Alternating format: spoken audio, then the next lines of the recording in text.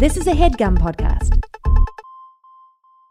Okay, it's time to commit. 2024 is the year for prioritizing yourself. Begin your new smile journey with Byte, and you could start seeing results in just 2 to 3 weeks. Just order your at-home impression kit today for only $14.95 at Byte.com. Byte Clear aligners are doctor-directed and delivered to your door. Treatment costs thousands less than braces. Plus, they offer financing options, accept eligible insurance, and you can pay with your HSA FSA. Get 80% off your impression kit when you use code WONDERY at Byte.com. That's BYTE.com. Start your confidence journey today with Byte. We listen to Mary Mary, and we're going to talk about it today on Good Christian Fun. My butthole's tickling all the time. Do you think you can make God laugh? No, bitch. There's a reason erasers don't work in your I'm popping pussy every day. I'm a Christian wife. Sicario. I'm a Christian wife. White women are notoriously shifty. I'm a Christian wife. You should be upset that I had a laugh with her. Clean up on aisle butt.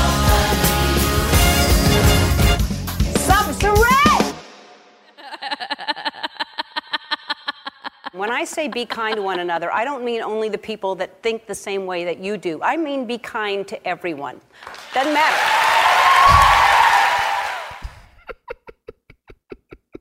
Y'all did one the other week because I was playing the Winans episode where y'all played Will and Jada saying "Bad Marriage for Life." Yeah. And that cracked me up. Bad Marriage for Life. We had an entanglement on the podcast. All podcast hosts are in an entanglement. Welcome to Good Christian Fun.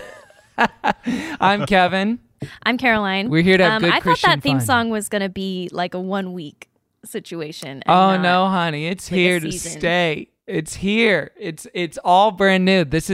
We're accepting and embracing in this country the new normal, and that awful sounding theme song is a part of it. I'm scared to make requests again, but if I could request the one where I'm saying I'm popping pussy every day, that would be cool. To take it out? Yes, please. Thank you. Oh, okay. So you want me to take that one out? Kevin? Okay. Okay, Kevin? monkey's paw curls. No.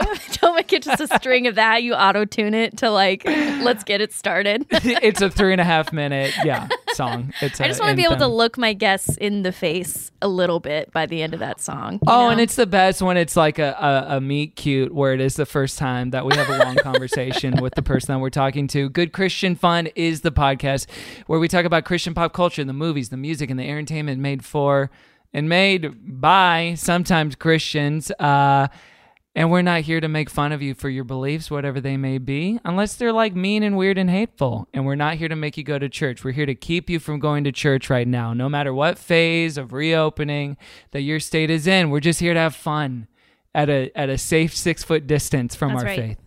Yeah, and hopefully, the resurgence of house church, but, like a literal house church. It's just whoever's in your house safely. Hey, can I tell you about my house church? Yeah. I pray to Hugh Laurie every night. And isn't that lovely? It's fun to think about how popular a show that was for so long. But we're not here to talk about house. We're talking about Mary Mary. I couldn't find the transition. I was like, what could it be? There's probably a character named Mary on Speaking one of the 8 someone who seasons couldn't of that find a show. house to give birth to Jesus. Mary, freaking Mary. We're here to talk about them of the infamous shackles. We've talked about them before. Yeah, well, on this podcast, sure. We've been talking about it for, I feel like, 3 years.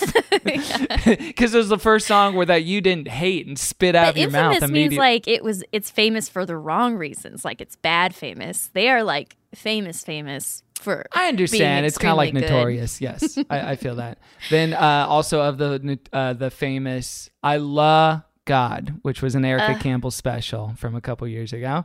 But to do this, we're going to need a special help from a special friend who's our special guest.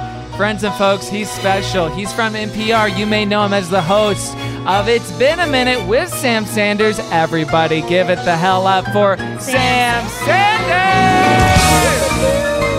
Wow. I've never had an introduction like that, and I freaking love it. Wow. That's amazing. That's all we're looking for is that kind of like constant validation from our guests. Like, is this weird thing we do okay? Is this weird thing we do okay? Is this also okay and not off-putting? So y'all are great. doing okay. Hey, and you like Amy Grant, right? You've listened to her. Okay. I love her. Okay. Now she was drama because she like went secular for a bit, and everyone was like, "You can't do that." Yeah, but she did. not to mention the divorce. It worked out for her. Who was she with? Was it Vince Gill? Gary Chapman was her first husband, and then Vince sorry. Gill was her second husband. Yes. Gotcha. Yes. You can have more than one husband. It's allowed. Her third husband, who could it? It could Kevin be any T. of Porter. us. Yeah, it could be any of us. Fingers I crossed. volunteer as tribute. We'll see. She'd sing to me every night. There's a lot. Hey, there's a lot of things none of us had on our 2020 bingo cards. Kevin T. Porter becomes Amy Grant's third husband. It may be one of them. We'll find out. You start mailing her Could get be well fun. cookies for her surgery. Hey. Yeah, with like crudely drawn like icing faces on them. And then it's like one of them's cute and it's like, oh yeah, that does kind of look like my album cover. But then by like the third batch, it's like me and her holding hands by the leg, and she's like, I don't like this anymore. I don't You're want old. this. I don't want this. This isn't what anybody wants. I'm going to open the back flap of my booth because this is really creepy visuals. I Yeah, know that the it is listeners can't see so it. hilariously but- startling. It's incredible. It's weird, huh? It's incredible. So, fun fact that the listeners probably don't know, I record all of my podcast stuff in this little box that you can put your head in. It's called an ISOVox, and it's a sound muffling box that's a little bit bigger than your head. It's on a podium. You stand up, and your head's inside of it. But you're in a black box while you record, and so y'all are seeing me right now with my head in a box. It's not cute. And in the dark, it did look very coffin-like. Are you going to be standing for the duration of this episode? I always stand. Since the pandemic, I've been standing. So I used to only use this box to record quick stuff from home without having to go into the office. But after the pandemic hit and I was stuck at home to record everything, I tried a few setups. For a while, I was recording underneath my dining room table, and that was cramping the diaphragm. So now I just stand, and it helps with the air. I do stuff. wonder if it would give you more energy. I've done a few where it's like, oh, this has gone on really long, and like an hour, 2 or 3, I'll stand up and prop the mic stand up. But I wonder, maybe there's some like scientific experiment we could do, Caroline, where we try to record an episode standing the whole time, and it's like 30% that's better. a whole second service premise, Kevin. Listen, let's milk this baby for all it's worth. What if we do that one time and our listenership like triples overnight? It's like, I was just standing. All they wanted were more let's just endurance stand up. tests. Well, I'm also surprised you don't do this normally, Kevin, and then like get a few extra steps in while you're berating me, or like going to town on Amy Grant. Like that would be amazing. Don't love that phrase. I don't feel like I berate you for that, Sam. I do try to get my steps in every day. How many steps you get a day? So far I'm at 18,529. Jesus Christ. Let me tell you mine. Hold on. That's a lot. Ooh, I am at... This is fun, isn't it, Caroline? Oh, I suck. I'm at 11,243. Ooh, Hey, Ugh, you beat me. Anything that's, Tragic. over 10,000 before a certain hour of the day, I think it's terrific. I think it's great. Okay. My Caroline, steps for what the about week you? are hilarious. Let's just say I am sheltering in place. Now it's a civic that's duty allowed. situation. That's It really allowed. is. She's yeah, saving I the am world. staying She's inside. saving the world. I'm staying put. Yeah. Yeah, my first 2,000 I got from indoor dining in downtown Los Angeles. My second 3,000 I got from licking doorknobs and going down the halls Yelling of Home at Depot. store clerks. Mhm. That's right.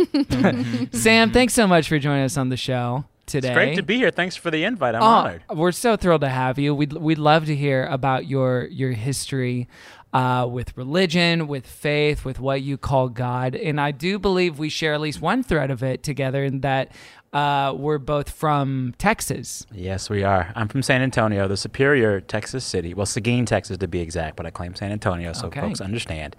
You're from Houston? Houston, that's right. We're the town I'm that gave you sorry. Beyonce, Renee Zellweger, and Alexis Bledel. The holy trinity of entertainment. Well, y'all also gave us Westheimer. Yeah, the worst that's street fair. in America. That's definitely fair. Sam, what's like with you being here, what's like the stereotype of people from Houston? Okay, I think like in general, everyone in Texas who doesn't live in Houston is always like, to folks that are there, they're kind of like, oh, I'm sorry. Like it's too much traffic. It's too sticky. I don't get it. It's crazy. And like whenever I go there, I'm just like, people stay here. Yeah. All the time. Well, their shoes are stuck My to the uncle ground. actually lives there, and exactly. I will say, it's like secretly this gem of a city. Or maybe not too secret. It's full of people now, but the food scene is pretty awesome. The art scene is pretty awesome. The music scene is pretty wild. I mean, I feel like it has a lot to offer the culture. I feel like. Okay, you're really trying to save it for Houston. I see you. We gave you Joel Osteen, sir. Cut to Kevin's God. music To you. scene, Oh, like God. when he lived Well- in Texas. I like Joel Osteen because Joel Osteen gave us Israel Houghton. That's whose true. music I love. Mm-hmm. He's Yes. very good. I remember Yeah, that. Houston's weird. Okay. That was the best part of. I did do a summer internship at Lakewood Church for a media credit. Really? I did do that because I knew one of the guys who was working there doing media, because it was essentially like a television internship because of the production. Oh, yeah. Because it was like a 8 camera shoot every Sunday morning for every service, and one of the best parts of it was Israel Houghton's music. And his playing throughout, because he would do good. the worship services, and he lived in the same suburbs I lived in at the time, which is Kingwood, Texas, a little bit north of Houston. Well, yeah. What was the song he had that everyone's church choir sang it? Friend of God. I am a friend of God. He called me friend. Oh yeah, come on. Oh yeah. Does he call you friend? That's the question. He does. I don't know what he calls me, or if he calls me at all Acquaintance. anymore. To be frank. But yeah, how'd you grow up? How'd you grow up in San Antonio with religion? I grew up really religious. So my mother is one of 6 kids of a Baptist preacher who lived in Birmingham, Texas. So she grew up going to church, and she was raised Baptist with the rest of her siblings. But then her and my Aunt Betty ran off to the Pentecostal church when they were in high school and got the Holy Ghost, speaking in tongues Holy Ghost. And after that, they were born-again Christians. And my mother came out to Texas for college, and she found, Pentecostal apostolic churches there. And we grew up in 3 churches growing up, my brother and I. But we ended up in the one that we stayed at the longest when I was probably 9 or 10. So the first church was Refuge Apostolic Church in Seguin. The second was Bethel Pentecostal Church. And then we ended up at First Apostolic Church in Lockhart, Texas. And it was the most churchy of the churches that we had gone to, and we stayed there for. That's still kind of my church, But it was everything. It was very charismatic. Everyone was speaking in tongues, loud music, influenced by the blues. People were falling out and shouting. Church lasted 3 or 4 hours some Sundays. It was the kind of church where on 5th Sundays, just because it was a 5th Sunday, they'd have a second service in the evening, because why not? It was just church on church a bonus on church. Sunday. Yeah. And so my mother, she had been playing the piano since she was a kid, so she became the church organist, which means that she was basically at the church whenever the doors were open, which meant that my brother and I were basically at the church whenever the doors were open. So there'd be some summers where we'd be in church 5 or 6 times a week, because there was Tuesday night testimonial, Wednesday night midweek, Thursday night service, Friday night service, and then Sunday service, and sometimes a second. And so I was always in church. And then before you knew it, by the time I was 13 or 14, I was playing the saxophone in the church band. And it was one of those church bands where it was very much like it was a blues band. No one read music. We all played by ear, and we played the blues. They called us the posse. It was straight up. It was hilarious. But we just played famous. Yeah. The posse? It was like Blues Brothers every Sunday at church. It was super fun. We had a horn section. I was one of 4 horn players in the church band. And it was such a big part of my life, I ended up majoring in music in college, because I thought I was going to do that for my life. And then I was like, oh, they don't pay that. They don't get that. They got to make money, you know? So church was big for me. And I was very much a church kid. I did all the things, you know. I was up there at the altar praying and speaking in tongues and doing this and doing that. And for a while, people were like, "You're going to be a minister." And then I was like, "No, I'm not." But I was very much a church kid. Like, it's hard to overstate how much of a church kid I was. It is funny for kids who do grow up in the church that clearly do have, like yourself, gifts of communication at all, because it's just in the kind of like binary, the dichotomy of how people think about it. It's like, well, clearly you're going to be a pastor, right? Like, it's always the first thought of like what your job could possibly be, rather than like journalism or any other sort of like communications work. Oh, yeah. Yeah. Well, like, if you're a 12-year-old boy that can form complete sentences and can like talk to adults and like hold their gaze, they're like, "Oh, you've got it. You've got the gift. You need to be a preacher." Has something. This boy is on the path. Yeah, like he got it. Oh yeah. I was prophesied to once or twice and told that I was going to use these gifts for God in the church or whatever. And now I work for, secular Satan, NPR. Basically. Yeah, I was going to congratulate you guys on making Satan the new CEO of NPR. I know that was it was a reckoning that was, bound to happen. It took so many blood sacrifices, but we did it. It's called the New Perdition Road, I think is what NPR stands for. Oh, wow. NPR. Caroline, good grief. Took me a while. I was sitting, while you guys were Artful. talking, Love I was it. sitting here like, New Perdition Road. Gracious. That was good. how did you know for sure, though, even at that time, that you didn't want to be a minister? I wanted to be one for a while. I think church was going to be my life for a long time. And it's like, I always knew I was gay, but like around high school, I was like, we're going to have to figure this out. I think that like when you're like 12 or 13 in the church and you're starting to have sexual feelings like all 12-year-olds have, you kind of just assume like, well, that'll go away. I will do what all my friends are doing at church and, get a girlfriend and then get married and life will be good. And then like by high school, I was like, oh, this will, there's a fork in the road somewhere here. and I got and I followed the penis, and it was just like kind of like It's a very weird fork in the road. A very shaped in a strange, very vivid way. misshapen. Yes. Yeah, I understand. Why does that fork have a foreskin on it? What? Okay. It's kind of One I'll Direction. Oh, man. But yeah, like I kind of just like by the time that I was like in my early 20s, I began to just kind of slowly pull away from the church because I realized I was going to have to figure out how to be gay, and I did not have the energy to like not be gay for the rest of my life just so I could go to church. And I think I should be clear here, like I grew up in one of those churches where officially on the books, the doctrine said, you can't be gay. But like, I remember the choir director when I was a kid, he was hella gay. I remember myself, like, you could tell I was gay, and I was still very accepted by my church, right? And so there was it was an interesting dichotomy. Like, on the one hand, the church on paper was homophobic, but on the other hand, it was the one place that I could be as a young gay kid who was a big old nerd and gangly and like be accepted. Like everyone had to be nice to everyone there because it's church. Yeah. And, Yeah, and like they weren't my going to friends bully that I you grew up- for being who you were. Exactly. Yeah. Yeah. And my friends that I grew up with in church, like I call them my cousins to this day, like they're a family, And so it wasn't like I had hard feelings not going to church anymore. Like no one was like, you can't come here anymore. No one ever, right? I just kind of was like, it'd be easier to figure this out outside of this space for a while, Totally, yeah. And I imagine, too, And at that so- point, you were, like, probably pretty burnt out. Like, just that many hours logged in that place, too. Oh, my God. Even Yeah. however much you loved Yeah. it, like, it's just too much, It's a lot. Well, like at a certain point, you've heard all the sermons.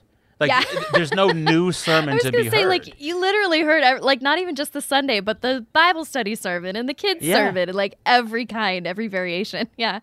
Oh, yeah. Like, there's nothing new, right? I think, like, I miss the music the most. Like, there's something about coming together with musicians to, like, having a jam band period is fun, but when you have a band that only plays by ear that has to follow the flow of the service and the flow of the spirit in that space, it is a really unique and rewarding challenge. Like, when you have to be the soundtrack for Jesus every Sunday, that's cool and that's an Yeah. honor, you know? And I miss that. I think for me growing up, when I think back on it, and even now, like probably the way that I really prayed, was through music. Like that's how I talked to God, you know? So that I miss. Totally. And yeah, I remember having a little bit of experience of that too.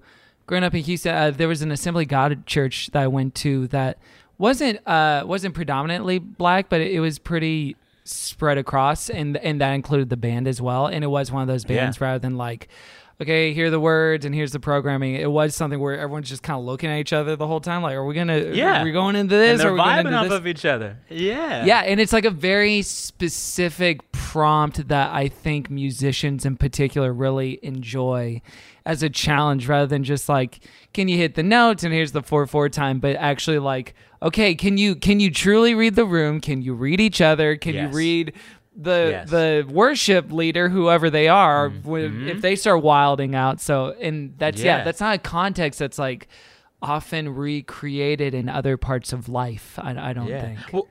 Well, you're like doing a film score in real time. Like if the church service is the movie, you've got to score it, because you're not just doing music when it's time to sing. You're doing music under the offering. You're doing music under people talking. You're doing music when there's the altar call at the end. Like you are providing a musical narrative to like the flow of the service, which is just really cool. So that I miss, you know, and like I'll still find myself some nights on YouTube when I can't sleep, like there's like a whole weird subcategory of YouTube videos of really, really great church organists showing off during offering. Because like when it's offering in church, the organist can just go to town.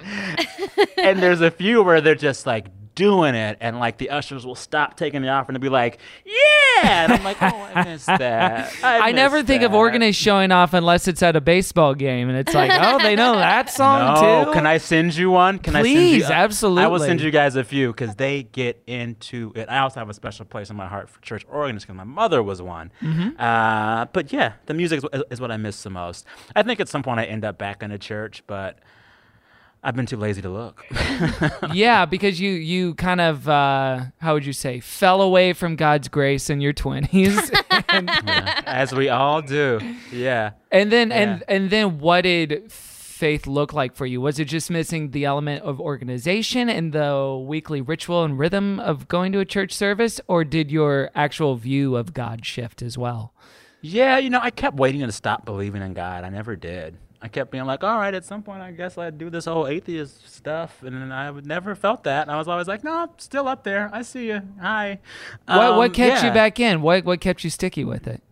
You know, I had a really rough few years when I turned 18. So I finished high school when I was 17 in 2002. And I was supposed to, that fall, go from Schertz, Texas to Stanford University. I'd gotten some decent money to go, and my parents were like, do it, go forth. And I was like, oh my God, I'm going to be free of Texas and my family and everything.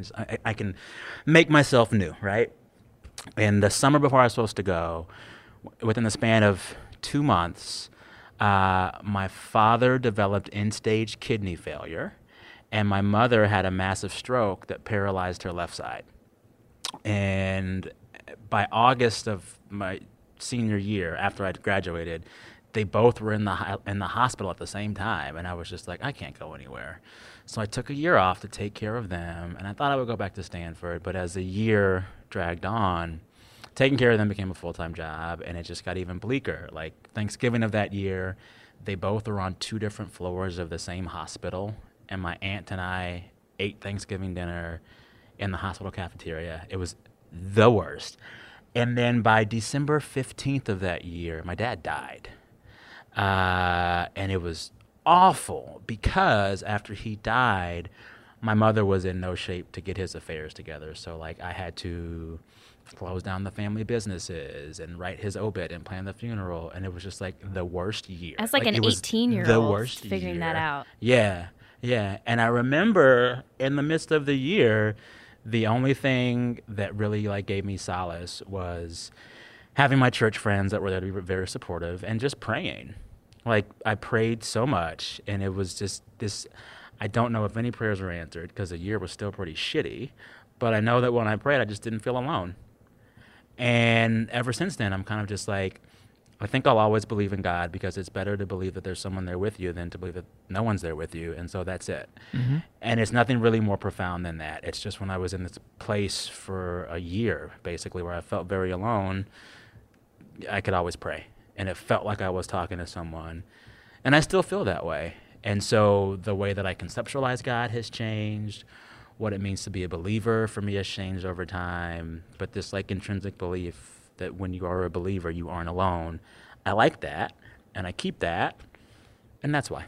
Yeah. I did want to ask you what prayer looked like for you now, because I feel like so much of the common narrative, and as we talk to more and more people on this show, there's threads of commonality that start to form over time, and one of them is like, I still pray, but it looks like this now, or I still do this thing, but my intention is so much different. So for you, I'd love to know how prayer in 2020, and even especially with pandemic stuff and 2020 specific stuff, does look different than how it might have functioned when you were an 18-year-old kid. I think it's twofold. I think one, I started to meditate pretty seriously when I was covering the 2016 campaign because I almost lost my mind being in a campaign in bed. It's just like, it's the worst and best existence for like a year of your life. And the only way to get through it is like through a lot of help. And so I began to meditate a lot. And I realized when I would start to meditate, like I did the thing where I was like, do a 10-minute thing, then do 15. Without fail, halfway through meditating, I would want to just pray. So I'd be like, okay, I can pray too. That's fine. And so now it's like half meditation, half prayer. But the prayer, whenever it happens, is pretty informal. It's kind of just like, okay, God, that's this thing. I'm dealing with this stuff, right? And so usually, though, I try to not ask for stuff. I try to ask for, like, growth, like if I feel like I'm doing bad in a certain part of my life or, like, not being the best person I can be with my coworkers or my friends or my neighbors or my loved ones or whatever, it's like, how can I work on myself to be a better person? And I'll, like, try to unpack that stuff through my prayer, and usually what ends up happening is like a lot of times, what it is? A lot of times it's me telling God the self-discovery I experienced in therapy last week. And being like, God, you know what I think? My therapist says this. Do you agree? We should talk this over. Let me know how you're feeling. It's the final therapy pass. It's the confirmation. Exactly. But it is very kind of, it's prayer that is just like emotional check-in. Like, I don't ask for shit. I try not to, Yeah, it's funny saying that now. Gosh, maybe I should just pray for God to end the pandemic. God, if you're listening, do it. Yeah, Sam, if you could have been doing that like for a while, that would have been really cool. LA would be in better shape, I'll tell you that much. Holding out on that, yeah. Yeah. God, you out there? In this plague. Can I ask a question? Well, on that note, like, when you pray, do you feel like God still does intervene in your life and like either bring growth or bring people into your life or change your perspective? Or is it maybe more of a practice of like, when I say these things out loud, that's like helps me process through and like confirm what I already believe? I think a lot of my experience with God over the years has become a lot more internal. And so like they don't pay me enough to figure out how God is working out in the world. I don't know what they're doing. I actually don't know. Like, maybe God is really into Drag Race and is trying to make sure a certain queen wins. I don't know how God's spending their time. Supposed to get all his power on that. Exactly. Makes sense. But I do know that like my relationship with God is one that's very intimate and personal, and usually the parameters of that relationship are in matters of the heart and spirit and soul within me.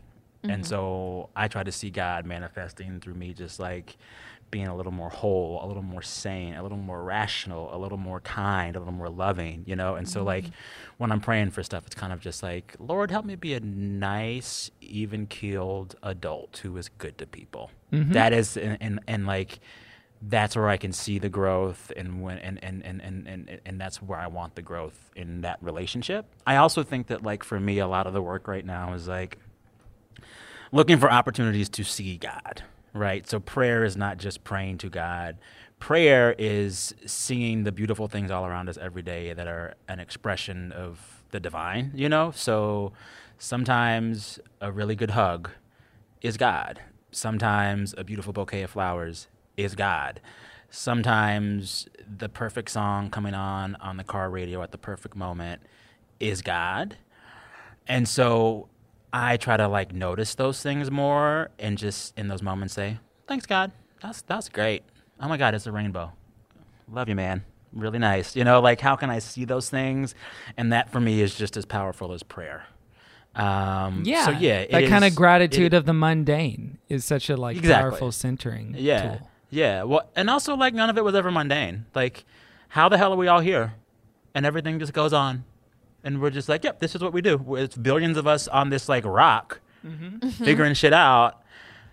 None of it's mundane. It's all profound. You know, it's all miraculous. And so like, how can I have that view of creation where I can, you know, respect these miracles every day? That is prayer. Yeah. Well, and I'm really struck too in your work, something that I think makes it pretty singular, and especially like compared to common perception of media or journalism, and maybe even like down to what the NPR brand is that you do maintain a pretty consistent sense of wonder in its expression of faith and religion, that it's still like very much a part of It's Been a Minute. It's very much a part of a lot of the interviews and the talks and the conversations that you have on the show. You've even gotten to talk to like icons like Kirk Franklin, who of course have very like direct involvement in this world and in ideas of faith and religion, but also like imbue it and kind of thread it in other parts of the work too. And I'm wondering what the motivating factors were for that, to want to make it a part of that sort of work.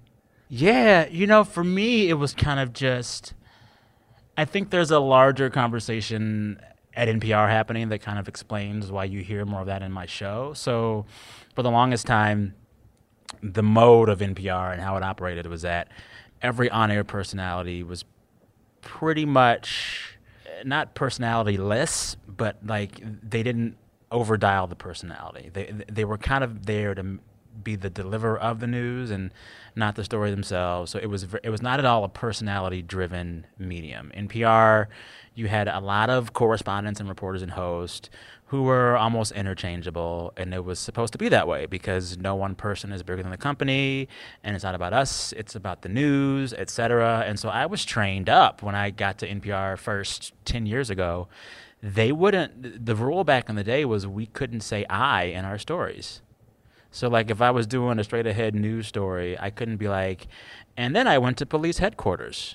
You're supposed to say at police headquarters, Officer X said. Mm-hmm. And so over the years, there was this gradual shift towards letting hosts and on-air folks have personality. In part, I think it was driven by the podcast, you know, revolution. You had all these podcasts become hits where they were partly hits because like you liked that person who was hosting it, you know?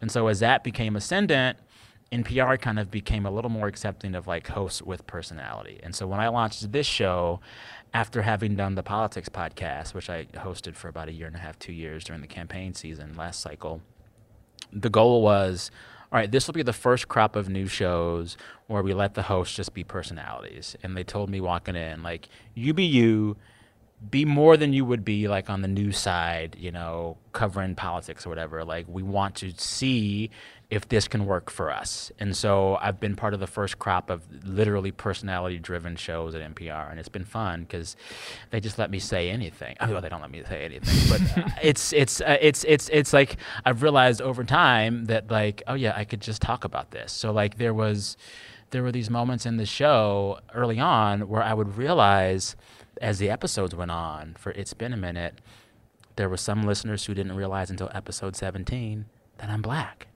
And there were some listeners who didn't realize for like a year or two that I'm gay. And then there's some that didn't realize for like 7 or 8 months that I'm a Christian. And I'm kind of like, oh, I love that. I love it. Let them all discover it. That's just like a mind fuck. Maybe I'm a little different than what you expected. Yeah. But that's been like exciting, and I think it's entirely a sign of the times, because had I started a show at NPR like this one 10 years ago, it wouldn't sound like that. So I'm happy to be here now doing this as opposed to 10 years ago. Totally. And it feels like that was probably a lot of the philosophy that animated even just little details like the cover art changing. So your face is a part of it. That's not just like a hey generic. guys. It's like, this is the gentleman who is hosting this particular show. Yeah. Well, and then also it's like, I think part of why you were saying it sounds like I'm always excited about the stuff. It's like, well, that's because we only do what I'm excited about. Like, we don't, because the show gets to be personality driven, we can just say, like, Sam's not feeling that. We're not going to talk about it. Sorry. Like, I think that, like this is a weekend show. It's 1 hour out of the week. It's not, morning edition. We don't have to talk about everything. We talk about fun shit. We talk about shit that I'm into. And, so that means that there's a lot of talk about God and, music and all the stuff. Yeah. Yeah. Does it feel weird to be one of, like, maybe part of the first crop of hosts that engenders that kind of audience specifically? So it's not like, oh, I love this kind of brand or this kind of format, but that people might feel more of a personal connection to you as like a host. I think it's job security. Like, if they ever fire me, I'm like, my followers know me. But no, it's fun to see the network change. Like, I think back on what I did with the Politics podcast when I was there with them and what I'm doing now with this show. You hear some of our little stylistic nods sprinkling through other parts of the network. And what I hope is that letting me have this crazy, wacky-ass show on the weekends allows the rest of NPR to loosen its tie and kind of take its shoulders down a bit and just, like, have a good fucking conversation, Like, we as a network, we're so obsessed with always being right, always being the voice of God, never pissing off anybody. And now it's kind of like, are you interesting and do you have a good story to tell? That's it. Go ahead. And so to the extent that I'm a part of that change at the network, I'm honored and grateful and happy. I mean, I think that institutionally NPR, like a lot of other places, has to figure out what it wants to be. This idea that any place in this political climate can be, if not appealing, unassailable to all sides, that's impossible. Yeah. And I think places like NPR are going to have to draw some more lines in the sand about what they will or won't do or say, especially in the context of our national politics right now.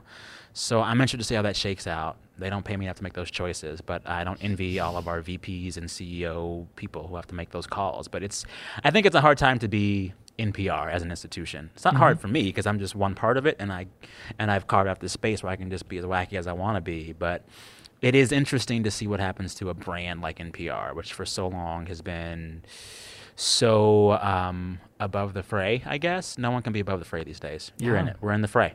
How do you act accordingly?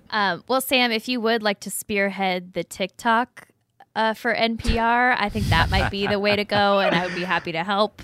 And I think that is the future of news. Have you seen the Planet Money TikTok?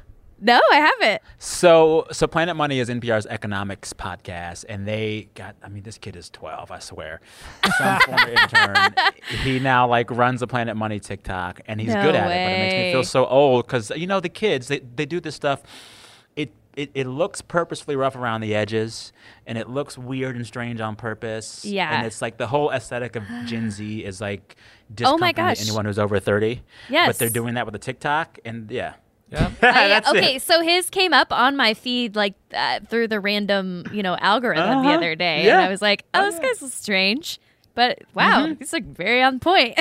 I love the optics of Caroline as a 30-year-old woman saying, "I could be your TikTok consultant. I'll do the TikTok." Let's just say I'm like plugged in right in the culture. Yeah. These are my people. Yeah. We are the same age. We are finishing high school. Yeah, it's been hard to do school in quarantine. I'll tell you that. Caroline, I don't know if finishing your high school degree distance-wise is not fun. My heart goes out to you. Freaking sucked. Yeah, prom. It's been tough, but I'm figuring it out.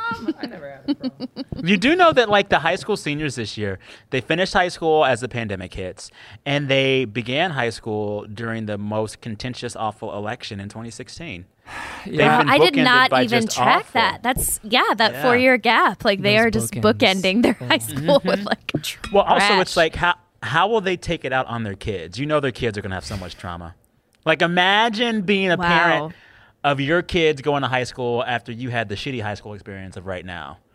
You'd be like, well, you don't need to go to prom because I didn't go, motherfucker. You don't need to go to anything. I didn't even think about that because we think like every generation gets like softer and softer with their parenting. No. But when you live through like real dark stuff, you're like, get over it. Everyone who has kids after the pandemic is going to raise their kids like Depression era parents. Oh, fully. Seriously. Yeah, because it's not going to be the old tale of like we walked to school back and forth 5 miles in the snow, no shoes. It's going to be like I couldn't hug my mom for 3 years. Yes. Yeah. Like I had to go to Whole Food 5 days in a row to get a sourdough starter together. You don't know what I've been through. And you don't know. Some of the hardest, just like the Depression. That is true suffering. They'll be like, get an A in your class because you can even go to class, you know? Exactly. Like, I didn't even get to do you can look at your teacher in the eye? You know, I would have killed for that. I had to say, fuck you over Zoom. You get to do it in person. My graduation was a drive-through. Oh, man. Oh, I can't wait for the next hardened generation of children to rise up. They're going to be amazing. And destroy Gen Z and just like eviscerate millennials as well. Well, Sam, thanks so much for sharing your story, man. That was really great to hear. Of course. Let's take a quick break and we'll be right back with more Good Christian Fun.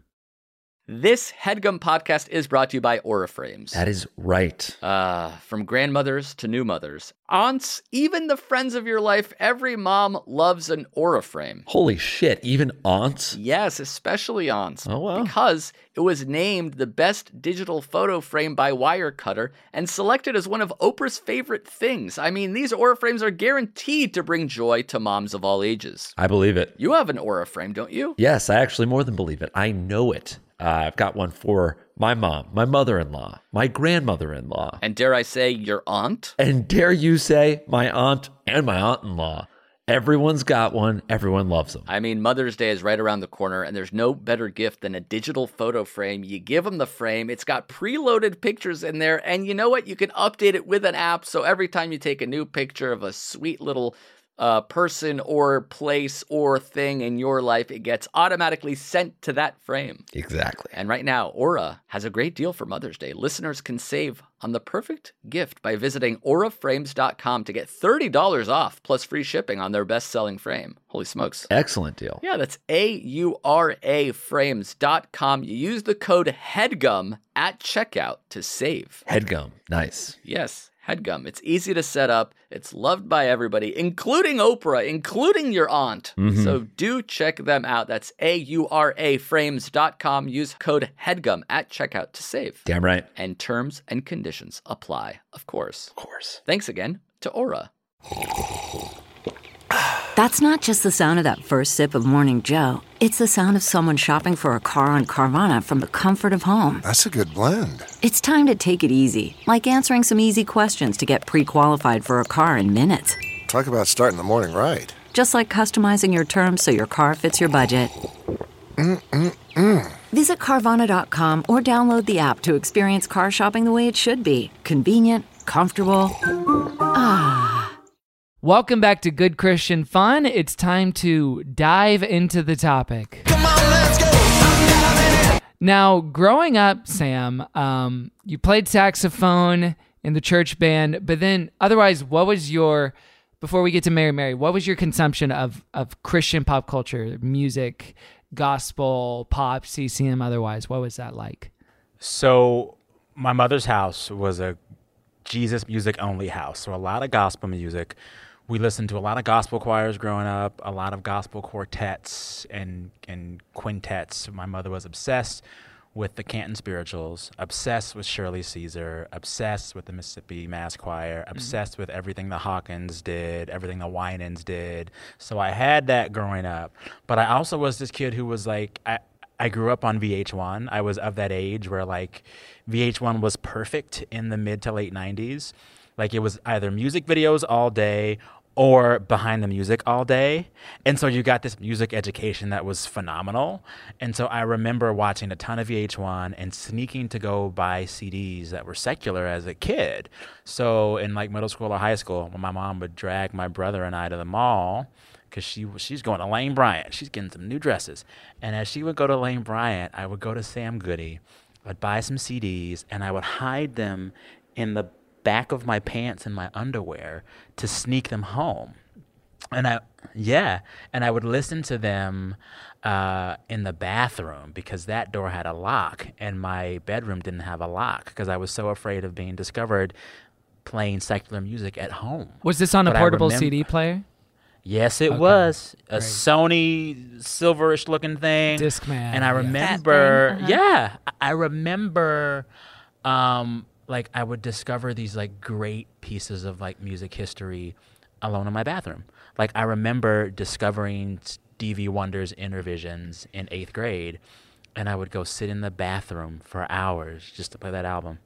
And my mom was either he has like GI issues or he is just jacking off a whole bunch. But what the fuck is that kid doing in there? But I was learning my musics. Yeah. He was just listening to like gorgeous music. Just like something's wrong with his body. Like it's wrong. Exactly. Yeah. Very superstitious. Knock, knock, knock. I'll be out in a minute. Mom. Basically. Yeah. I just need to finish Intervision. Exactly. Well, and then what was also fun, by the time I was in high school playing with the church band, and I was doing so before high school, but in high school, this was like Neo Soul's moment. And so you had artists like D'Angelo and Jill Scott and Maxwell and Erykah Badu making like really great stuff.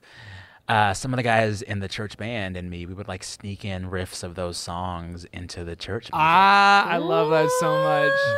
There was a good year or two where we would sneak in D'Angelo riffs into all the songs we played in church, and no one knew. And we were like, we got over on them. We did it. I feel like people still do that, by the way. Oh, I feel like in church, or like straight up in some churches I've been to, they'll just play that song. Oh, they'll play that they song. Like they'll play that song. Where the Streets Have No Name or whatever it is. I've heard Blackbird in a Sunday service before. You know, really? Nature. Yeah. Mm-mm. I love it. Do you guys remember, by the way, this is kind of a side thing, but do you remember the first physical CD that you ever bought? I remember that before we ended up at the church we were at for the longest time, one of the churches before that was a little less strict about secular music, and they allowed you to listen to it.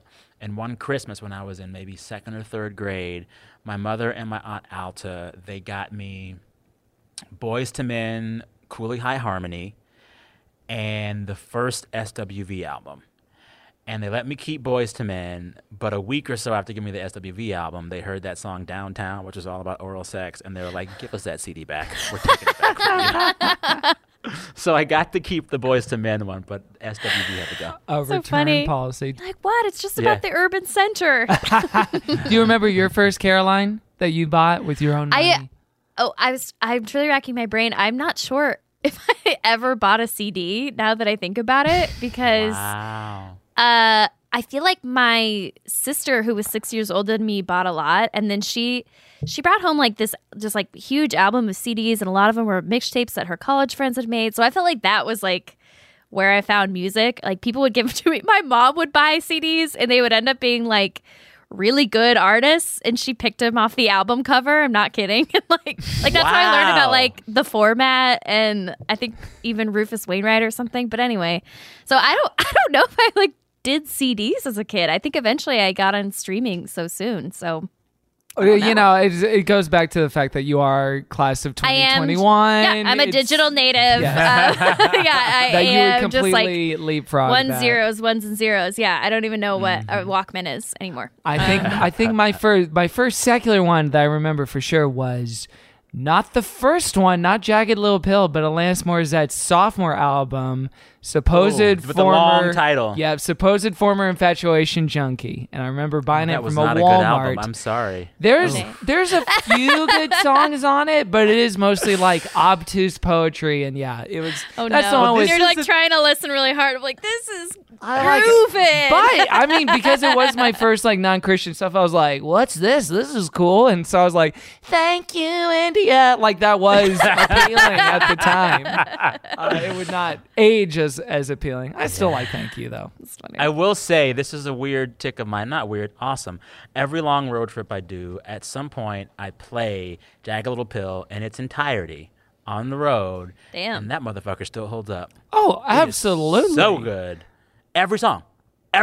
Oh, and she knows there is or there was Jagged Little Pill on Broadway, and my thought is like with any of those jukebox musicals, especially with her catalog, it's like, what are the other songs besides like that album? Like, is it the Hands Clean one with the weird intergenerational romances? I know. It's just Jagged Little Pill. Well, this is also the thing, and this is really a digression. She made all of Jagged Little Pill with what's his name, Glenn Ballard, one of the great songwriters of his generation, and they just like locked and loaded. They were so in sync. They made beautiful art together. And I think there's this thing that happens where you kind of think you can do it alone, and it's like, maybe you can't. Yeah. Maybe songwriters are good at their jobs because they're good at their jobs. It's like Elton without Toppin. It's like Wes Anderson Taylor without Jack. Owen Wilson. Taylor without Jack. I mean, maybe, yeah. And also, well, and before we settled on the topic of Mary Mary today, we were talking briefly about Hillsong stuff. You said that you had like somewhat of an affection for the Hillsong music. Oh, I fucking love Hillsong. No, I shouldn't say that. That's okay. I love Hillsong. So I experienced Hillsong when I would like end up at church with like white friends, and they were just like, "Damn, this Hillsong stuff," and I was like, "Okay." But I really got into Hillsong when some of the band at my church would like black some of that shit up. And like they would like take these Hillsong songs and give it a little soul, and give it a little spark. I thought that was and nice. And like they would have like Sister Hazel and Sister Sharon singing the lead, and you'd be like, "Yeah, take me to church. I love that." And like I'm trying to think, and this one might not have been directly Hillsong, but it was like in the vein of Hillsong spirituality and that sound. What was the one? It might not have been Hillsong, but it was of that ilk.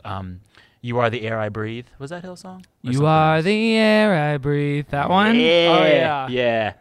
So that's not a Hillsong song, but it was like of that vein. I think it is a Hillsong song. You think it is? Okay. Or it might be. It was very like. Yeah. Oh, yeah. That's them for sure. Okay. So like this song is like very much like light, breathy, white Christian rock. But when we did You Are the Air I Breathe, like by the end of it, there's some demons being cast out. Everyone is hollering. Everyone's like, "Yeah!" And you're like, "Oh my God, that's my kind of Hillsong. Turn it up." Oh, so you're talking like 90s core Hillsong. You're talking like maybe Shout to the Lord stuff, not necessarily ocean stuff. Yeah, I'm talking back in the day. Okay, Darling, check. Potter's Hand, get at me. Things of that nature. Okay. Yes. And they would just black that stuff up. And I was like, and so like, I think more about it. And I think that like, there are lots, like, this is not a new phenomenon. Like when I think about some of the R&B that I love most from like the 60s, it was when like quote unquote black music and quote unquote black white music like came together. Like I think of everything that Dionne Warwick did with Burt Bacharach. That's some of the best R&B of the 60s. Oh, yeah. And it worked because it was people from two different worlds coming together. Or like every time Aretha Franklin covered some white guy's rock song and made it better. It's just Aretha like, Franklin's cover of Eleanor Rigby, where she starts it by just saying, "I'm Eleanor Rigby," is incredible. One of my favorite covers ever. Or Bridge Over Troubled Water, another great. Yes, exactly. Yeah. And so like I was always like, as someone who just like looks at race critically, I still think fondly about the ways in which like some music, just by the way it sounds, represents like it is like a musical it's a musical representation of like racial harmony and healing. And like when I think back on Hillsong and the way that my church sang Hillsong, I was like, this is the body of Christ that Christ intended. All of us coming together, My goodness. jamming. Well, don't let Hillsong get a hold of this audio, because they will run with it, and it will become central to their church. NPR Sam Sanders says Hillsong is unimpeachably Hillsong. good. Yeah. It's got like that stock image of like a white hand and a black hand. And, like, this is basically what Hillsong is. That's what Hillsong is. The world needs it. Yes. So how did Mary Mary come into your life? What part did that fill in your life? I remember, so like when that first album came out and that first single came out, it was like, there was always this tension with like any black gospel singer, like how close to secular R&B could you get without getting in trouble? Mm-hmm. And we would hear growing up, like, some of the songs that were deemed Christian really weren't Christian enough. And there'd be sermons that we would hear over the pulpit lambasting Christian songs that didn't say Jesus. They were like, that's not really Christian. They're trying to be crossover. You can't do that. You need Jesus. And I remember when Mary Mary came out with that first album, even the old heads in the church liked them, because I think in spite of the sound of their album and their whole vibe being pretty secular, it sounded like top 40 R&B radio, they could still belt like old school church singers. And so that kind of let people be like, okay, they still got it. I get it. They can holler. Yeah. That's still something. And I remember when that album came out, I remember saying, they're great. I love them. And I remember thinking, oh, they feel a lot like Brandy. So I was obsessed with Brandy, and I think her second and third solo albums were like the pinnacle of like late 90s R&B. Oh yeah. And her producer during that time was Rodney Jerkins, and Rodney Jerkins worked on some of the songs from Mary Mary's first album. Oh, wow. And their lead producer was this other guy, Warren Campbell or something, who was good friends with Rodney Jerkins. So the whole first two Mary Mary albums sounded like a gospel Brandy album, which I loved, you know? But it was funny because, like, they were towing this line all the time. You know, we can talk about the lead single Shackles forever, but if you go to the album, there are these really interesting juxtapositions. So I actually took notes this morning while I was playing the album. Wow. I was listening to it. Great. You did the work. I did the work. And so, like, there's this one song early on the album called it's called I Sings. Mm-hmm. And it sounds like a Faith Evans song. It has this bass line that feels like her song all night long, and it sounds like a song that you would hear in the nightclub, and they never really say Jesus in the song, and it just feels like a song made for a club. And then the next song after that is What a Friend We Have in Jesus. And you're like, okay, they're really like towing the line. They're trying really hard to appeal to both sex, and they kind of did it. But like, it just underscored this constant struggle that Christian artists trying to make R&B had to go through back then. Like, there was this other song called Be Happy that reads like a love ballad and sounds like a love ballad, and they never actually say the word Jesus, but yet they're singing lyrics like, I found someone who can love me forever. And it's like, that's interesting. Like, it was just strange. But that was that line you had to toe back then, and I still wonder why we can't have artists make an album where like half of it's about like secular stuff and like sex and drugs, and the other half is about God, because like that's how people actually are. Right. Anyways, Mary Mary couldn't do that, and they towed that line well, which I appreciated. They did. I do love how on that song I Sings, it is the I do want to play just like a little bit of it, because it has a feature by the one and only BBJ. A singular sound that definitely doesn't at all sound like any other famous rapper that you might have heard of. I'll play a little bit of it. And then there's a great part of the music video too.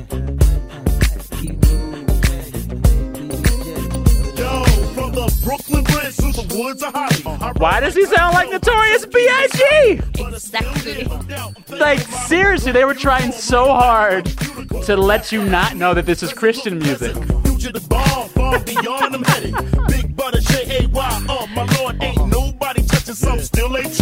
Baby. Oh my gosh. I found some article of his, I think off of his Wikipedia page, that was him like, yeah, geez, people say I sound like him a lot. I don't know what that's about, but whatever.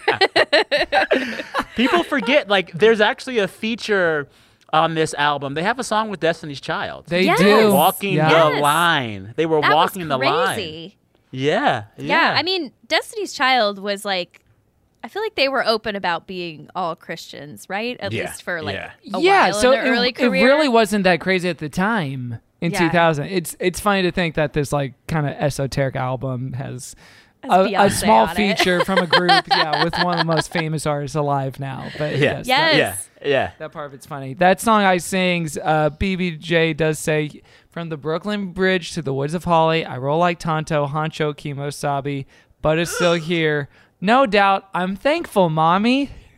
Oh my God! And there's a lyric later where he says, "Big bro, Jay, you know I stay fly with my husky self. Mustard seed faith manifests mustard seed wealth," which is like a perfect encapsulation of prosperity gospel. There you go. Politics. This album has it all. This album has it all. It truly has has something the for everyone. range. And I did. I'm gonna share my screen with you both because I did want to show you in the music video. Sam, you were talking about, you heard the Brandy influence. Brandy is in the music video. Oh my God! There she is. She is just straight up on the couch like an extra in the music video for like 3 seconds. Yes. So the thing about Brandy, people never give her enough respect.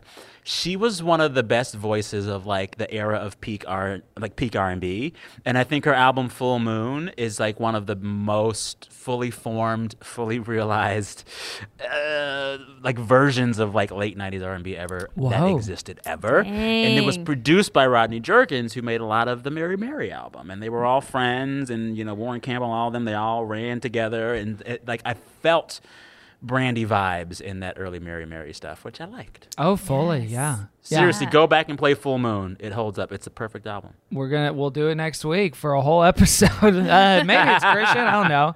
Then we're gonna do another episode about Moesha and its influence on the UPN lineup. We're gonna do it all. Exactly. We're going to have to talk about the Rodgers and Hammerstein Cinderella because that's what I think of when I think of Brandy too. Impossible. Impossible.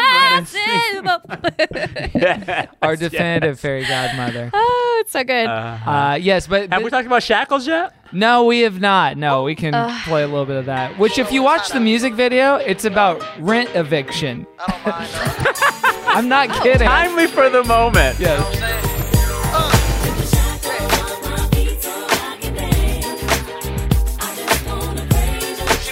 It's a very catchy song. But also, in this song, they don't ever say Jesus.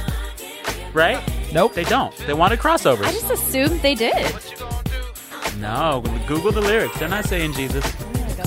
Okay, I'm gonna share my screen and show you part of the music video where a woman unfortunately lives in a city where there's not a rent freeze because of the pandemic. Here we go. Eviction. Oh my God. It's real. It is real.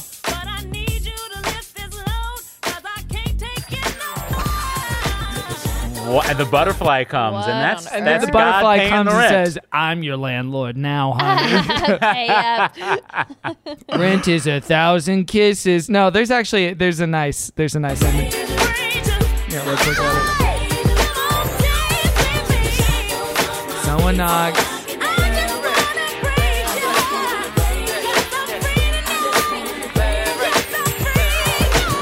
It's just a hat full of money stuffed with cash is the answer to that woman's problems. That's amazing. I also love how they have all these dancers, but they can't like actually choreograph it because that would be too secular. So everyone's kind of dancing, but there's no like moves because that would be too much. That would be too much. not even the sisters. They weren't dancing. Right? Yeah.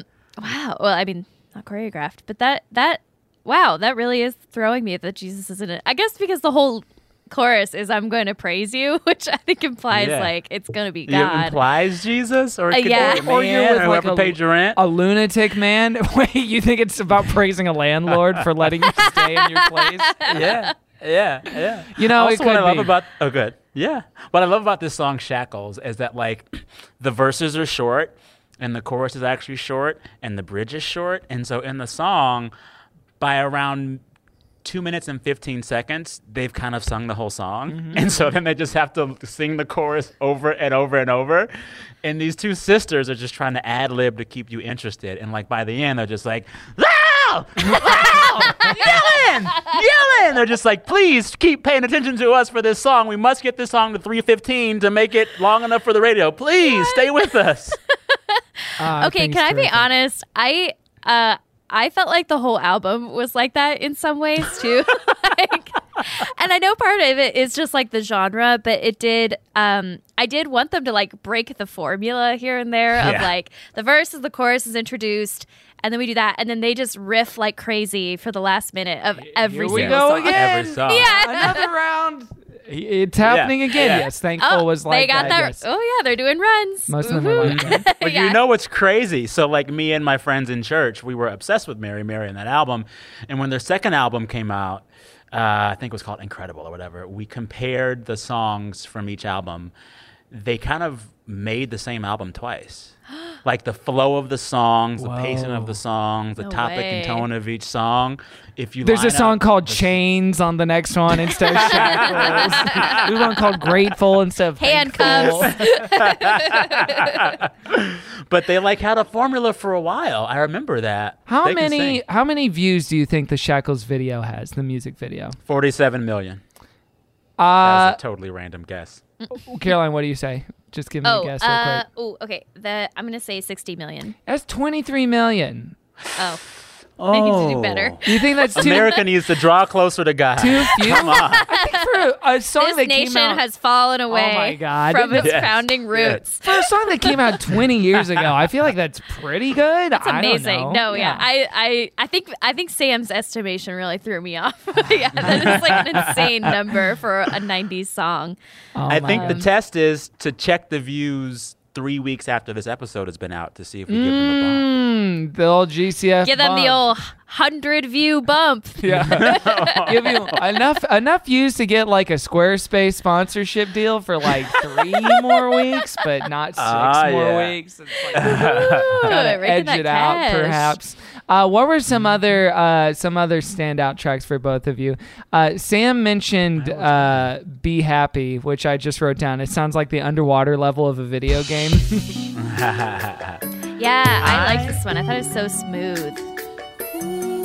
Oh yeah, but also a slow jam R&B love song, and you don't know who they're talking about. Oh, absolutely.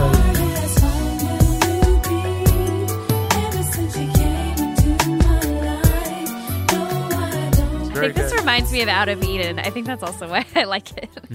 Out of Eden is... Sam, did you ever listen to Out of Eden?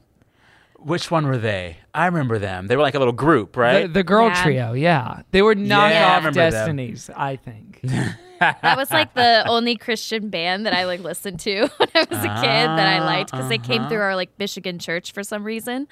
But but apparently they don't hold up. But there's debate on that issue. There's a lot of discourse. It rages on Reddit to this day. Rages. Dividing families. I liked their song on the album, the last song where they cover Wade in the Water and they just go to church. It was one of the songs on the album where I'm like, oh, they're finally just doing church. Thanks, yeah, ladies. I kind of wanted more of this too because it was also a lot more rock and roll. It felt than a lot of the other songs too. Yeah, definitely looser. They weren't trying to placate two basses. Yeah. And a mashup that makes sense in that respect because there is still contemporary arrangement on a tradition. Yeah.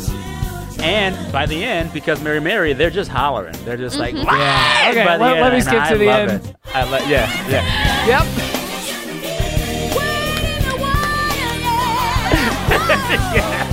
I bet you can figure out what their highest note is, and that's probably the one they do.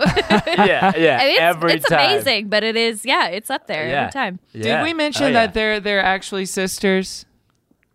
They are sisters. Yes. They are actually sisters. They came much like one of them married the producer. Yeah, the Campbell guy. But they both married Campbells, which is weird. Oh, so their last name is both Campbell now. Which is strange. That's their married name. Very coincidence. Yes, it is. Mary Campbell. The one of the songs I was most struck by, I think, because of the elongated instrumental outro was "Still My Child," which is kind of a ballad about a bunch of messed up people who have crappy lives and are wondering if they're still God's child. Although, Sam, I wonder if you'll hear this. The intro sounds like El Shaddai by Amy Grant, doesn't it? Listen to it again.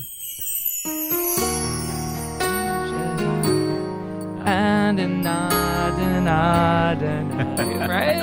Well, it's also that keyboard. That was the 90s keyboard sound. Mm-hmm. Every song had that keyboard in it for a while. Totally. I love it. Take me back. He had many of bad habits. What did you like about this song? I just like hearing about a guy with bad habits. As a guy with bad habits, I see myself reflected in the music. I was gonna say when the first verse, I was like, "Oh, is this our first fallen man song?" you know, where it's like there's like a trope of songs where it's about like some general woman out there who's struggling with life or is slutty or whatever you think about her, and then God comes and saves her. And so I thought this was going to be one where it's like, there's a man who gets it. He's playing too many video games. There's a boy who locks himself in his bathroom. His mother doesn't know what he's doing in there. Stealing a CD. It's me. So relatable. This is our nation. This is it. But then the second verse goes to some other ladies, so then it's like, oh, all right. Also, I did want to play a little bit of the song 1 Minute because it's one of the best, most mathematically pleasing choruses I've ever heard in my life. Okay. Do it. I also think this is a God or boyfriend song, too. Oh, yeah. I know it now that I was such a fool to turn my back on you. God. When you were giving me everything, I let you down, I know that's true. Now I've come to realize that there are no happy days because you're not here. I need to know if Almost there's a there. chance for me again. All I need is 1 minute at a time. 5 seconds of it may change your mind. 10 seconds will make you see. 15 to say, Lord, I'm sorry. It adds up.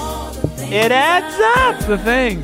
It'll take Yes. 20 more to say that you're the one. Like to think it through. I'll take the one to say I love you. I think. And you could sing this to Jesus or your boyfriend. Oh, Yeah. sure. Although, good grief, don't we all love talking to our Heavenly Father or our significant other like you're trying to sell them a timeshare? I just need 1 minute of your Just time. 1 minute of your time. I'm Just going to 1 minute convince of you your this time. is a terrific investment. You're not going to regret it. Yeah, I it does promise. imply like God is so busy.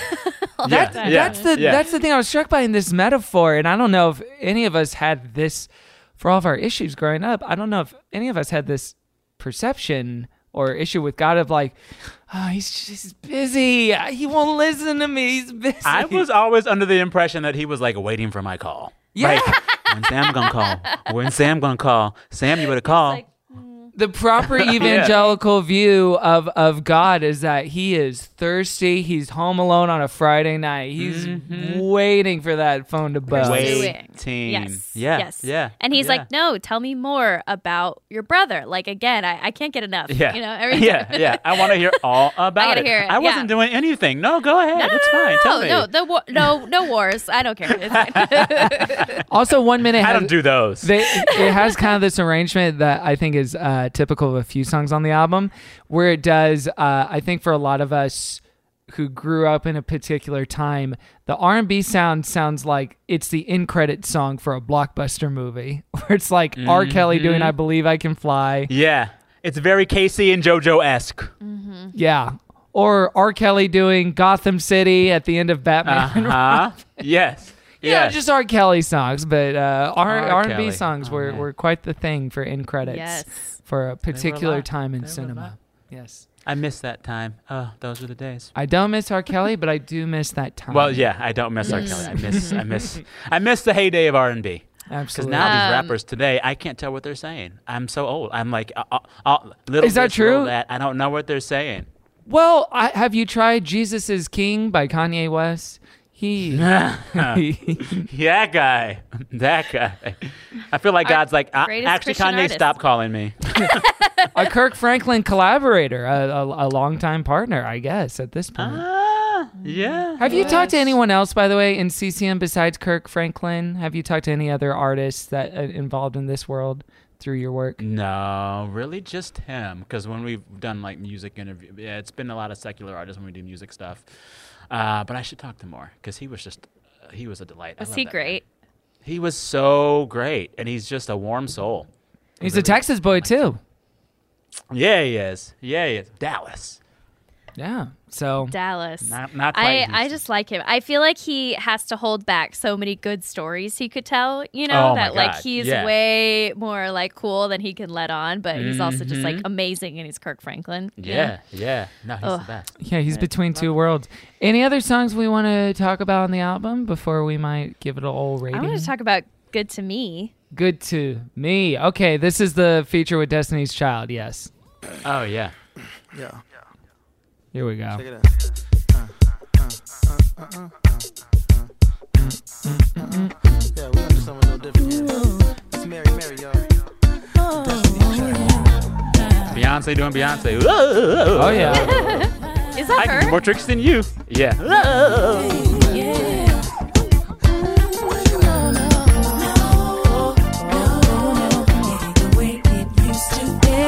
See, I always felt like this song wasn't finished. This is a It's like cover. half a chorus. It's a cover of a Curtis Mayfield song, I think. called Really? Good to Me. Yeah. Yeah. Or like a little rewrite of it. Huh. I wanted the chorus to do more. It's a nice little groove, though. Autobiographical details about my life. You know it all. Made this much money. Yeah, that's the thing that I kind of enjoyed about it. Of like I think this is actually a genuine humble brag too, of being like, I used to have to share I'm everything. rich now. I don't share a damn thing now, but like it wasn't me. It was all God. Like thank you. And then, like detailing the things that you have now, it's just very funny. Oh, we gotta It figure. was luxury rap. Yeah, Luxury it's rap. fully. Yeah, it's like prosperity rap. We gotta figure out like a good term, Caroline, for like you're bragging, but you still say glory to God for it. Oh, so it's yeah. like it's not by my power; it's through His. Well, that's like every testimony ever. Right. It's like, and then I crushed this, and I was amazing at this, and then I aced this, and that's the Lord. Yeah. Oh, you know what I was attracted? I didn't play this part. I'm gonna boomerang back to "Still My Child" because I found this to be the most delightful lyric on the album, because it was a metaphor that maybe a lot of people are going through and fully feel. Here, I'm gonna play this line for you guys. I know the answer to your question. Yes, the Father still loves you. But sometimes when you have children, you don't always like what they do. It's Stuck true. out to me too. Yeah. It's true. Man, I don't like Oh my this. God. I don't like my kids. I fucking hate my kids. We He need- thinks and it's that fine. Frozen is basic. You need to move on now. We need to normalize not only Christian and gospel singers, but singers of all ilk hating their children and not wanting to spend time. I don't like It would what they make do. for great lyrics. I would love to have aging rappers make albums now about their shit kids. Wouldn't that be fun? Yeah. Yes. Well, so relatable. We're encountering this will be really because of the newness of the genre. We're encountering the first generation of what does a rapper look like in their late 50s, Yeah. early like Jay-Z's 60s? in Yeah. his 50s, right? I think he's Yeah. like one of the I want older Jay-Z big to guys, make like yeah. a Lemonade level album about the kids. Just like gossip and drama of the kids. I hate I driving truly to feel like- soccer practice. Sorry. Yeah. yeah. Also, I do feel like Kanye's music is a lot about his kids now too. Oh yeah. He's Oh, full yeah. on nepotism now. Yay there was a Foley as a father of daughters anthem on that album. Like truly. No joke. Yeah. Well, I think maybe it's time to give our final judgment on the album and perhaps rate it. The way this works, Sam, is that we give it a thumbs up, a thumbs down, or a side thumb. Thumbs up is a holy toast. This is when we send the album to heaven and we say, yeah. Thumbs down is a holy roast, and that's when we say to the album, Do you know that song, Sam? That's the Winans. Yes. Will I ever leave you? Yes. Yeah. Oh The yeah. conflict oh, in yeah. Afghanistan. My favorite international crisis gospel song. Yes. Or I also love how the Winans whole catalog, you could play Winans music for 3 days straight because all of them have made 17,000 albums. Yes. It's amazing. There's so many of them. Oh, It's like this Law and reminds me of Order. something I was gonna say about about that is I feel like the R&B gospel category has just like so many Von Trapp families of just like musicians, and then extended families of those musicians, and then sibling groups, and then like hodgepodge of all of those, and then their parents were like stars before them. Like it's a huge part of all of this industry. Yeah. Well, my theory is that family approach to music works because if you're a big family with a bunch of kids, you know that in any church you go to, there's built-in childcare. There are women or men there that will watch your kid. Like, it is the easiest thing to do if you have a bunch of kids. That's a Take huge them to element church. of it, yeah. Total village. Which, you know, Yeah. I really like that part of the church and that element of it. Yeah, and of especially course. like as someone who, when it was safe to, did like volunteer doing childcare stuff, it was great for single people or childless people to have like exposure to that sort of thing, and then have to like, you know, for one day out of the week build up like the patience for that kind of thing. And then it was great to like give people a break legitimately, like for free. Yeah. Oh, yeah. So, It's a good way to socialize adults. yeah, Exactly. truly. Yeah. Oh, and then our Sorry, it's getting really dark in my room. no, it's great. Our side thumb, we send it to Purgatory, which we call The space between. Oh man, those are good music posts. I hope so. Yeah, they come from opposite spectrums. You go from the Winans to Dave Matthews. Dave Matthews. That is a jump. Yes. We'll start as usual with Caroline. Man, I feel conflicted because this album didn't like totally pop for me. I'm sorry. Again, I felt like the structure maybe it just isn't my favorite. It was repetitive, but Shackles is on this album, so therefore Holy Toast. This is like Holy when you Toast. see Up and you don't remember anything except for the first 5 minutes of Up. It's like That's how I think feel. there was a bird, a dog Huge flew a fan. plane, but those first 5. First 5 minutes. That's it. Yes. All right, then we turn to Sam. So I'm gonna give it the in the middle one. Oh, the space between, because yes. I want everyone to go listen to their second album, Incredible, which is like twice as good. Their second Whoa. album was great. Yes. Oh. So I'm not going to give this one the most full-throated endorsement because I want people to go back to the Mary Mary back catalog and check out their 2002 album called Incredible. Oh, dang. Oh, we screwed up by Should've not done doing that that. one. Whoops. No, this one is the one that this one has this more has to lay fodder the to like stage. chew Okay. on. Yeah. I think This so, has more to probably. chew on. Yes. I know. It's hard. It's easier. It's more fun to give a pan than to have a good review where it's like, I like this part again. Yeah, that's I right. understand Yeah, that. yeah. I'm gonna give it a holy toast. It wasn't that hard for me to arrive there Okay. as a conclusion. There you go. I thoroughly enjoyed it. The Shackles element does make it sort of like an unimpeachable thing for me, but I love Thankful. I love I Sings. I love I Got It in 1 minute and Still My Child. And especially the closer, Okay. Wade in the Water. So Wade in the Water is good. Leave Wade them in the wanting Water's more. real good. Wade in the Water is great. Yeah. So you can vote for it yourself, listener. Go to @ChristianFunPod and we'll put up a poll and you can get out there and Pokemon go to the polls. Ballers.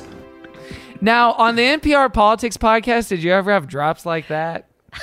No. And if No, not, this don't is you the think stuff that was a of legend. mistake? To not do that in Yeah. 2016, yeah, that was a mistake. To not do that is the equivalent of what Jimmy Fallon did when he did this to our president's rubbing Trump's little head. Oh my God.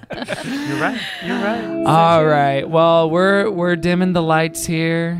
We're lighting the candles, and we're taking it to a more worshipful, more prayerful space.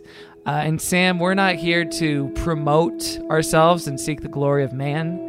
We're here to lift our social media handles up, to lift our projects up to the Lord, and to lift up what we might be enjoying in culture right now.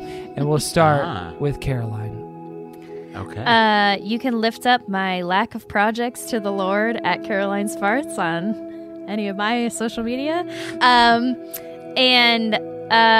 I actually don't have something to lift up, but there is a thing I wanted to say about Mary Mary, and that'll be my plug. Do you guys think for Halloween they were scary? This one. I do. I like that. I do. I like that. I would say yes. Yeah, and Okay. they had the chains rattling like a ghost. They're shackles. Absolutely. Yes, they did. It's Yes, kind they of did. yeah. I love And also, ghosts. do you think they You did don't Mary love- Mary for Christmas, but other With spelling of 2 Mary R's? Mary? Yes, I Yeah, think they okay. did. All right, that's Mary, just all I wanted Mary. to know. I Okay. get it. I get it. I have to respect the move to take Thank time you. for that. To say no. It didn't come up. This is Caroline's version of into it. Nevertheless She Persisted. I'm leaning in forever. Lean all the way I in love and it. fall over. All right, I love it. we turn it to Sam. Where can people find you? What do you have to lift up? Yeah, I am at Sam Sanders, SamSanders. And right now, the pop culture I'm enjoying most, Michaela Cole's show I May Destroy You is damn near perfect. It's just so good. And it's a show that shouldn't work, but it does. It is a drama about consent and rape that makes you laugh in many moments. It is, it's just weird and quirky and strange and beautiful. And it's funny. So I interviewed her about a year ago, before this show came out. We were talking about chewing gum and this other show she did, Black Earth Rising. We talked a lot about her faith. She was a born-again Christian for a long time, and it influences her work a lot. And you'll see little nods to it in every show she does. For instance, in the premiere of I May Destroy You, the first episode, there's a scene in a bar where everyone gets way too wasted and is high on God knows what, and she's trashed out of her mind, and she's stumbling out of the bar. And instead of hearing EDM music or loud club music, she plays a gospel song with the gospel choir as you see her drunk stumble out of the bar. Wow. And it was just weirdly, strangely transcendent. I cannot recommend the show enough. It's really good, and she's great. I have to second that also.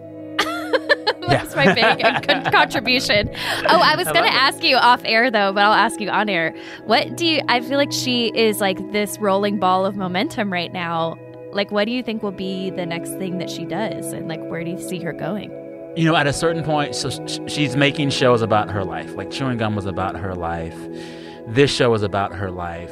At a certain point in a career like that, you start writing about something else. And I don't know when that comes for her. Like, I don't know if she's written all that she's going to write about her life. I would love to see her do a Michaela Cole on, like, some old tropes. Like, what would Michaela Cole do with the structure of a rom-com, you know? So, like, I'm loving all of this autobiographical content from her, but I would also love to see how she could just fuck up the paradigm in some other genres, because she's just such an incredible writer and actress. Like, I want to see her take on the parody film and the rom-com and the, like, old British drama, and, like, let her do all of the things, because she's just got the mind for it. So I love that she is living in a space now where the content comes from her life, but at some point I would be interested to see what happens when she writes about other stuff too. But whatever she does, I'll eat it up. And especially with her trajectory, she's going to run out of life. You can't make a Yeah. TV show She's about pretty young. making a critically acclaimed TV. Like, She needs another 10 years. Yeah, of course. Exactly. So, no, that's probably a good path forward for her. Well, you can lift me up at Kevin T. Porter everywhere, and I'll lift up a podcast I've enjoyed for a long time. It's called It's Been a Minute with Sam Sanders. You're too kind. You know, for those who may not know, Sam Sanders is a terrific interviewer, terrific host. His enthusiasm is infectious. He makes every conversation feel natural, energetic, but inevitable, while also surprising at the same time. So listen to that Thank show. you so much. Of course. I'm framing that. I'm gonna print that out and frame it. Aw. Thank you. It's like like a poll quote, like on a poster where it's like actual news outlets, and it's like some guy said. Kevin T. Porter from Kingwood, Texas. Houston native. You can lift us up at Christian Fun Pod everywhere. You can go to patreon.com/goodchristianfun for more Good Christian Fun. And you can leave us a review on Apple Podcasts. And every review you leave, we donate $1 to charity. And this month's charity continues to be Black Lives Matter. Sam, thank you so much for joining us on the show today, friend. What a fun was time. delightful. This was the best. Felt like church. So It was I hope it I felt loved like it. church. Yeah. I hope it didn't feel as long as church does. So sweety. Yeah. And there's nothing left Thank to you so say much. except for, and all of Pod's people said, Amen. Amen, Sam. amen. Yes. Mary Yes. style. Sam, what is a Mary Mary song or any song, any CCM song or gospel song that you would like us to go out on? Oh, I'm going to have you guys go out on the song that Michaela Cole plays in her show as she drunk stumbles out of a bar. Perfect. And I'm going to find it for you. Bear with me 1 second. Just because it's like, okay, when you hear this song and you imagine this song being set to a drunk stumble in a bar, you're going to be like, whoa, it's crazy. And the song is called It's Gonna Rain by Reverend Milton Brunson, Brunson. Milton Okay. Brunson and the Thompson Community Singers. All righty, we're going to go out on that song. Here it is.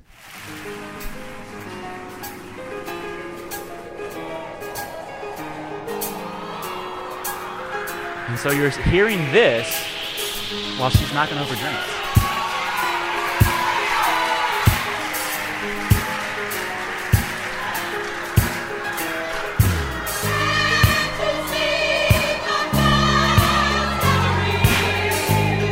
Right? Beautiful. It's such a strange juxtaposition. But if you, the listener out there, in 2020 are thinking about going into a bar, I want you to hear this song in your head. Yes. Do it. And don't drink too much. Don't drink too much. Because God is watching. Yes, that's why. All right, we'll see you next week. Goodbye. Goodbye. All right. Thank y'all. Bye.